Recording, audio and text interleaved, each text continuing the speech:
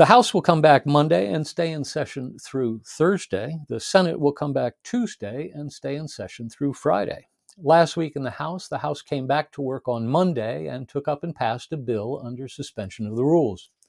On Tuesday, the House took up and passed a rule. Then the House took up and passed H.R. 497, the Freedom for Healthcare Workers Act, a bill that overturns the Biden vaccine mandate for healthcare workers by a vote of 227 to 203. Then the House took up and passed H.R. 382, the Pandemic is Over Act, by a vote of 220 to 210. On Wednesday, the House took up and passed a rule. Then the House took up and passed H.R. 139, the Show Up Act, by a vote of 221 to 206. Then the House took up and passed H.J. Res. 7, declaring terminated the state of emergency that was declared by President Trump on March 13, 2020, by a vote of 229 to 197. On Thursday, the House took up and passed H.Res. 76, removing a certain member from a certain standing committee of the House. The certain member was Ilhan Omar of Minnesota, and the certain standing committee was the Committee on Foreign Affairs. The vote to remove her was 218 to 211. Then the House took up and passed H.Con. Res. 9, a resolution denouncing the horrors of socialism, by a vote of 328 to 86. Yes, 86 members of the House voted against a resolution denouncing socialism. Not surprisingly, all of them were Democrats. One other interesting note, in her standard notification to her Democrat colleagues about the upcoming vote, the Democratic whip did not include a message urging her Democratic colleagues to vote no, as she usually does on such votes. Make of that what you will. And then they were done. This week in the House will come back into session on Monday with the first vote set for 5:30 p.m. At that time, the House is scheduled to take up 3 bills under suspension of the rules. On Tuesday, the House will meet at 10 a.m. for legislative business and to read the Constitution pursuant to H.Res. 5. That's the resolution setting up the rules of the House for this Congress. After last votes, the House will recess and will then reconvene at approximately 8:35 p.m. for a joint session of Congress to receive the President's address on the State of the Union. On Wednesday and Thursday, the House will consider H.R. 185 to terminate the requirement imposed by the Director of the Centers for Disease Control and Prevention for proof of COVID-19 vaccination for foreign travelers. That is, the bill will overturn the vaccine mandate on foreign travelers traveling to America.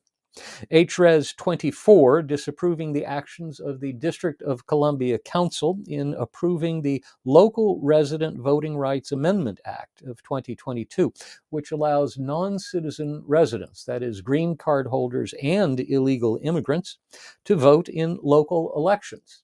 And H.J. Res. 26, disapproving the action of the District of Columbia Council in approving the Revised Criminal Code Act of 2022, which reduced the sentences for many violent crimes.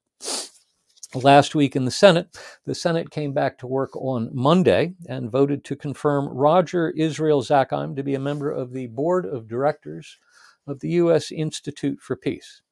On Wednesday, the Senate voted by 97-0 to agree to S.Res. 21, a resolution supporting the observation of National Trafficking and Modern Slavery Prevention Month during the month of January 2023, which had just ended. On Thursday, the Senate voted to confirm Joseph Lee Falk to be a member of the Board of Directors of the U.S. Institute of Peace. And then they were done. This week in the Senate, there will be no votes in the Senate on Monday. On Tuesday, likely at its regular 5:30 p.m. start time, the Senate will vote on cloture on the nomination of Deandria Gist Benjamin to be U.S. Circuit Judge for the Fourth Circuit Court of Appeals. Wednesday, Republican senators will attend an issues conference and Democrat senators will attend a retreat. The Senate will come back for Thursday and Friday, according to the schedule, but we still don't know what, if anything, they'll be voting on then. Now to the Columbia Journalism Review. 26,000 words. That's how long it took Jeff Gerth, a former investigative reporter for the New York Times, to dissect the mainstream media's flawed coverage of the Russia collusion story. Published in the Columbia Journalism Review last Monday, it's well worth the investment of time necessary to read it from front to back. You'll find a link to it in this week's suggested reading, and I highly commend it to you. Now to illegal immigration. After 2 years of essentially no oversight of the Biden administration, the new Republican majority House is taking corrective action. Multiple committees are launching proper oversight, and even though the new Congress is just a few weeks old, we're already getting some interesting information. The Judiciary Committee under Chairman Jim Jordan got the ball rolling last week with a hearing that focused on explaining the backdrop. That is, what is the real situation at the border? The hearing featured testimony from Cochise County, Arizona Sheriff Mark Daniels, who testified, quote, "Our southern border, against all public comfort statements from Washington, D.C., is in the worst shape I have ever seen it. Our southern border is the largest crime scene in the country," end quote. Sheriff Daniels' testimony is crucial. He pointed out that the public comfort statements that have been coming out of the Biden administration in its attempt to cover up just how bad the situation is at the border. For example, DHS Secretary Alejandro Mayorkas's repeated assertions, despite all evidence to the contrary, that the border is, quote, secure. Transportation Secretary Pete Buttigieg's attempt to shut down Fox News drone coverage of thousands of illegal immigrants massing underneath a bridge in Del Rio, Texas. Vice President Kamala Harris's word salad declaration on NBC's Meet the Press that the border is secure. Quote, "We have a secure border in that is a priority for any nation, including ours and our administration," end quote.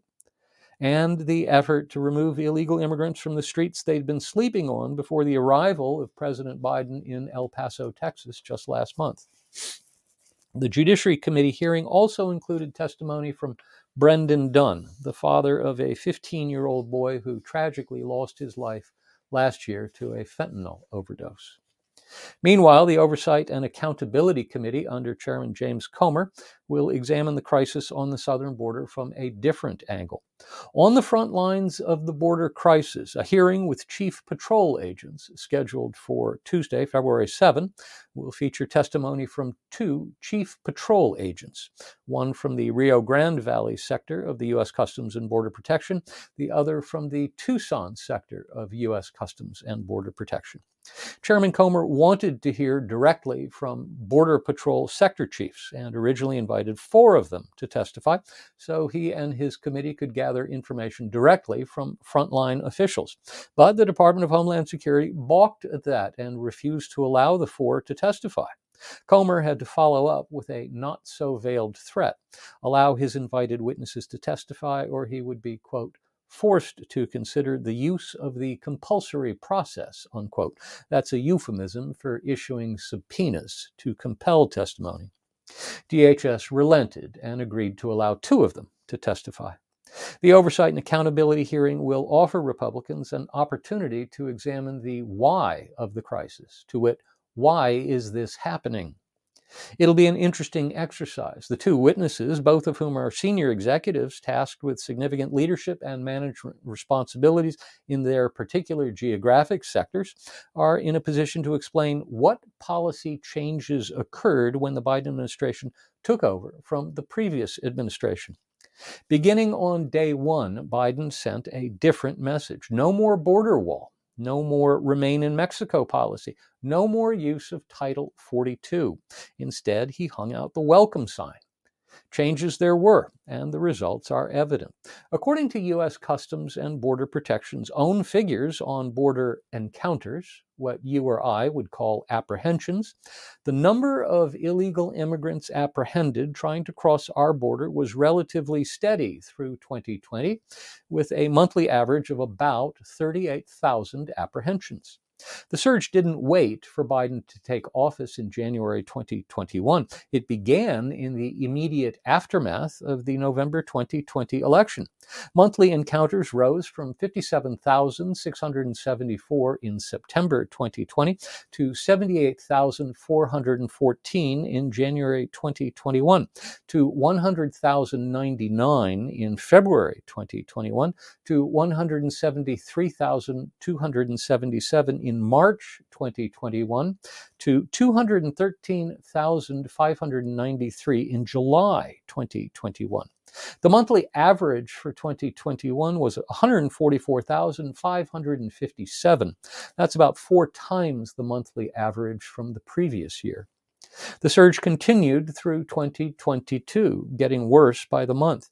The monthly average for 2022 was 198,245, about 5 times the average monthly number during the last year of the previous administration. But now the Republicans control the gavels in the people's house, and they aim to use them to expose what the Biden administration has been up to. Stay tuned. More on gas stoves. You remember how a couple weeks ago when we began to raise a stink about the Biden administration's moves against gas stoves, and administration spokespeople said we were wrong, that they'd never had their eye on banning gas stoves, and we were simply misinterpreting their interest? Well, it turns out they were lying when they said that, not surprising. Fox News found a memo dated October 25 of last year in which Consumer Product Safety Commissioner Richard Trumka Jr. wrote to a fellow commissioner, quote, "The need for gas stove regulation has reached a boiling point. CPSC has the responsibility to ban consumer products that emit hazardous substances, particularly when those emissions harm children under the Federal Hazardous Substances Act. Emerging evidence is sufficient to conclude that gas stoves in homes emit toxic gases that cause illness, and that lower-cost, safer alternatives are available," end quote. The memo went on to point out that the 2 largest cities in the country, Los Angeles and New York, had already taken action to outlaw gas stoves in new construction, quote, "for health and inequity reasons," end quote, and because gas stoves, quote, "strongly contribute to climate change through greenhouse gas emissions," end quote. And the kicker, quote, "There is sufficient information available for CPSC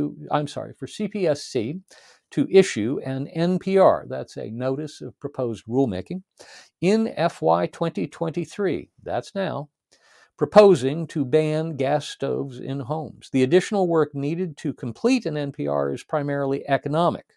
The available health and scientific evidence on illnesses caused by the relevant gases at the concentrations present in homes with gas stoves already exists," end quote.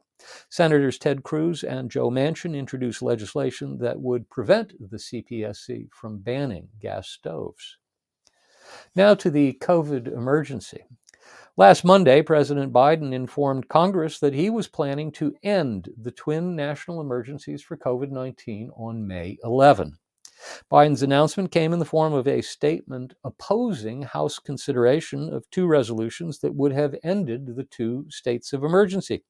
Then HHS Secretary Alex Azar first declared a public health emergency on January 31, 2020. President Trump later declared COVID-19 a national emergency on March 13, 2020. As we discussed earlier, the House said, "Thank you very much, Mr. President. We're going to vote to kill those two states of emergency anyway." One of the interesting aspects of the end to come of these states of emergency is that hospitals will no longer receive additional payments for treating COVID patients. Now to the debt ceiling. On Wednesday afternoon of last week, Speaker McCarthy met in the Oval Office with President Biden. The topic was the debt ceiling. The result was FaceTime for both of them, an opportunity to say nice things about the other guy while preparing to try to outmaneuver the other guy. Both Biden and McCarthy said that Social Security and Medicare are off the table when it comes to negotiations over the debt ceiling. Biden continues to insist he will not negotiate over raising the debt limit, but the very fact that he's begun discussions with McCarthy indicates that he is negotiating.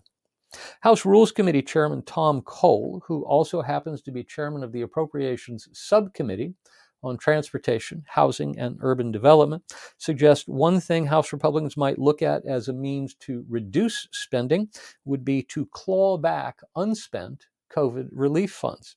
There's $150 billion in unspent and unobligated COVID relief funds, and another $500 billion in obligated but still unspent COVID relief funds. So that could be a big pot of money. Meanwhile, Republican Study Committee Chairman Kevin Hern shared with his colleagues a list of proposals endorsed for debt ceiling negotiation discussion by the steering committee of the Republican Study Committee. They include reverse recent increases in overall discretionary spending and institute statutory limitations on annual discretionary spending levels. Enact a package of inflation-busting reforms to increase domestic energy capacity and reduce associated regulatory and permitting barriers. Fight inflation and the onset of a Democrat-induced recession by ending the national COVID-19 emergency, increasing workforce participation, advancing targeted, paid-for, pro-growth tax policies, and countering overregulation with common-sense guardrails like the REINS Act. Ensure an increase in the debt ceiling is accompanied by commensurate spending reductions, including through rescissions of the Democrats' recent excessive spending. Eliminate wasteful spending on duplicative programs. Examine ways to fight waste, fraud, and abuse, and transition non-entitlement mandatory programs to the discretionary side of the budget. Establish a long-term fiscal control focused on reducing spending to restrain the growth of our federal debt as a percentage of the nation's economy. And finally, codify procedures to ensure the federal government honors certain critical obligations, such as federal debt payments, national security and veterans, Social Security, and Medicare. The REINS Act, referenced above, is the Regulations from the Executive in Need of Scrutiny Act. The act would require congressional approval for any executive branch regulation that would have an economic impact in excess of $100 million. It passed the House back in 2012, but could not pass the Senate. In the current Congress, it's been introduced in the House by Congresswoman Kat Cammack as H.R. 277. The House bill has more than 170 co-sponsors. In the Senate, the bill is carried by Senator Rand Paul, and it's labeled S-184. The Senate bill has 21 co-sponsors. Now the latest on Hunter Biden's laptop fallout. Hunter Biden apparently has missed the spotlight. Last Wednesday, his attorneys sent a series of blistering letters to state and federal prosecutors urging them to launch criminal investigations against people who accessed and disseminated his personal data. In doing so, of course, he did something he had previously not yet done. That is, he acknowledged the laptop was his. Targets of Biden's lawyers include John Paul MacIsaac, the Delaware computer repair shop owner who first received the laptop from Biden in April 2019, former New York City Mayor Rudy Giuliani, Robert Costello, who serves as Giuliani's lawyer, and Steve Bannon, among others. This is going to go nowhere. Worse, think of the optics. Hunter Biden has just had his new lawyers ask his father's political friends and appointees to bring to bear the powers of their offices against Hunter's political enemies. That looks crooked, to say the least. But let's not lose sight of the real question here, because it's not about Hunter and whether he paid his taxes or lied on an application to buy a gun. That's what Biden's cronies want us to focus on. The real question here, as National Review's Andy McCarthy puts it, is this, quote, "What matters here is why corrupt and anti-American regimes thought it was in the interest of those regimes to pay the Bidens millions of dollars. Put another way, when CEFC, an elaborate Chinese intelligence operation posing as an international business conglomerate, paid the Bidens $6 million in a year's time, and when it was planned that 10% of an even more lucrative CEFC deal would be held by Hunter for the big guy, what was Beijing expecting to get out of its investment?" Hunter will be back in the spotlight Wednesday as the House Oversight and Accountability Committee holds a hearing entitled Protecting Speech from Government Interference and Social Media Bias, Part 1. Twitter's role in suppressing the Biden laptop story, which will feature testimony from 3 former senior Twitter executives. Vijaya Gadde, the former chief legal officer, James Baker, the former deputy general counsel, and Yoel Roth, the former global head of trust and safety for Twitter. Now, the latest on the Biden documents, the story that just won't go away and which every day seems to bring a new revelation that makes things worse for President Biden. On Tuesday of last week, CBS News reported that the FBI had searched the Penn Biden Center's office in mid-November, following the November 2 discovery by Biden's attorneys of documents with classification markings there. But nobody told us that after CBS News broke the original story on January 9. In fact, nobody told us the FBI had ever searched the Penn Biden Center office. So much for the Biden White House's vaunted transparency. As the CBS report put it, quote, personal attorneys for Mr. Biden declined to comment. The Justice Department and FBI also declined comment, end quote. On Wednesday, the FBI conducted another search, this time Biden's beach house in Rehoboth Beach, Delaware. The agents found no classified documents, they said, but they did remove some material, including handwritten notes that apparently dated from Biden's time as vice president. Given that President Biden and his wife went to the Rehoboth Beach house a few weeks ago while their Wilmington house was being searched by the FBI, it would have been truly remarkable for the FBI to have found any classified documents there at this time.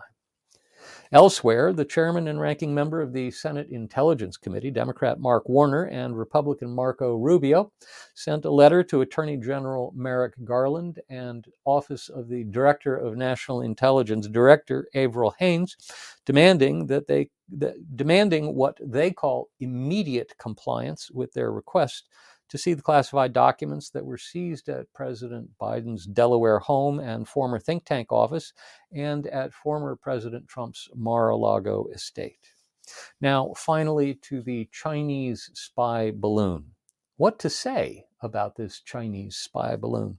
The U.S. military says it first detected the balloon as it flew over the Aleutian Islands on Saturday, January 28.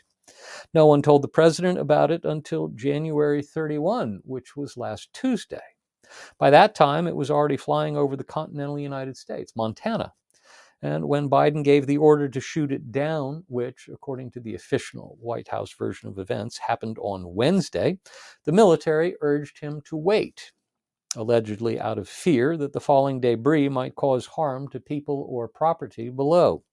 It was ultimately shot down Saturday afternoon after it crossed South Carolina and flew over the Atlantic. Its debris was spread over 7 miles in water about 47 feet deep. And that's our Washington report for this week.